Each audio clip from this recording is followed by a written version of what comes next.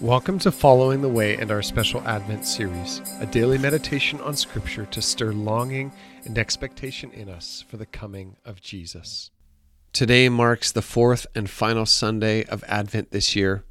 These final days being a focus on love or adoration for what God has done for us in the coming of Jesus as our Savior, the one to make us whole. And today's reading is from Luke 1, verses 46 to 55. And Mary said, "My soul glorifies the Lord, and my spirit rejoices in God my Savior. For he has been mindful of the humble state of his servant. From now on all generations will call me blessed. For the Mighty One has done great things for me. Holy is his name. His mercy extends to those who fear him, from generation to generation. He has performed mighty deeds with his arm. He has scattered those who are proud in their inmost thoughts. He has brought down rulers from their thrones, but has lifted up the humble. He has filled the hungry with good things, but has sent the rich away empty. He has helped his servant Israel, remembering to be merciful to Abraham and his descendants forever, just as he promised our ancestors." These are the verses that have come to be known as the Magnificat, Latin for magnifies, or as we read today, glorifies. Mary's posture of humble adoration towards the Lord in response to the revelation that she would carry the Messiah. Mary speaks of her humble estate. She was poor, lowly, and overlooked.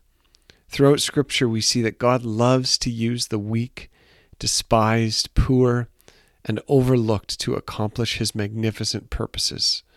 Moses, Gideon, Ruth, David, Jeremiah, just to scratch the surface. And Mary. And yet Mary's praise for the Lord is striking because her response could have been very different when you consider her situation.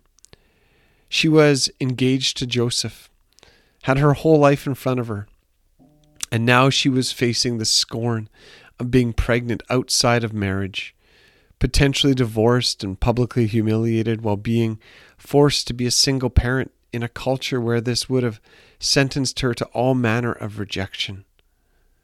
I'll admit that there are parts of Mary's response that I don't understand. This marks a significant shift for her life, and much of it will require sacrifice. And as I contemplate this, I begin to realize that the difference for Mary was her view of God. Mary had a big view of her big God. Mary was not focused on herself. She was focused on the plans and purposes of God. We have such a difficult time not simply relating to Mary, but understanding the very essence of her worldview. How could she possibly rejoice and glorify God for the way that he was turning her life upside down, making it a mess? What about her plans? What about the life she had worked hard to create? How dare someone step in and take that away from her? Who does God think he is? Is my life about me? Or is it about something else or someone else? Is it about the fulfillment of my plans and desires? Or is it about surrender to the purposes of God? We live in the midst of a time of history where celebrity culture in entertainment, politics, social media is so bizarre. We exalt individuals to an extent that it is beyond reason because we were made to worship.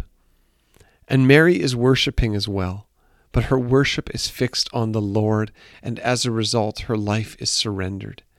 There is so much of this response that provokes me to examine my heart.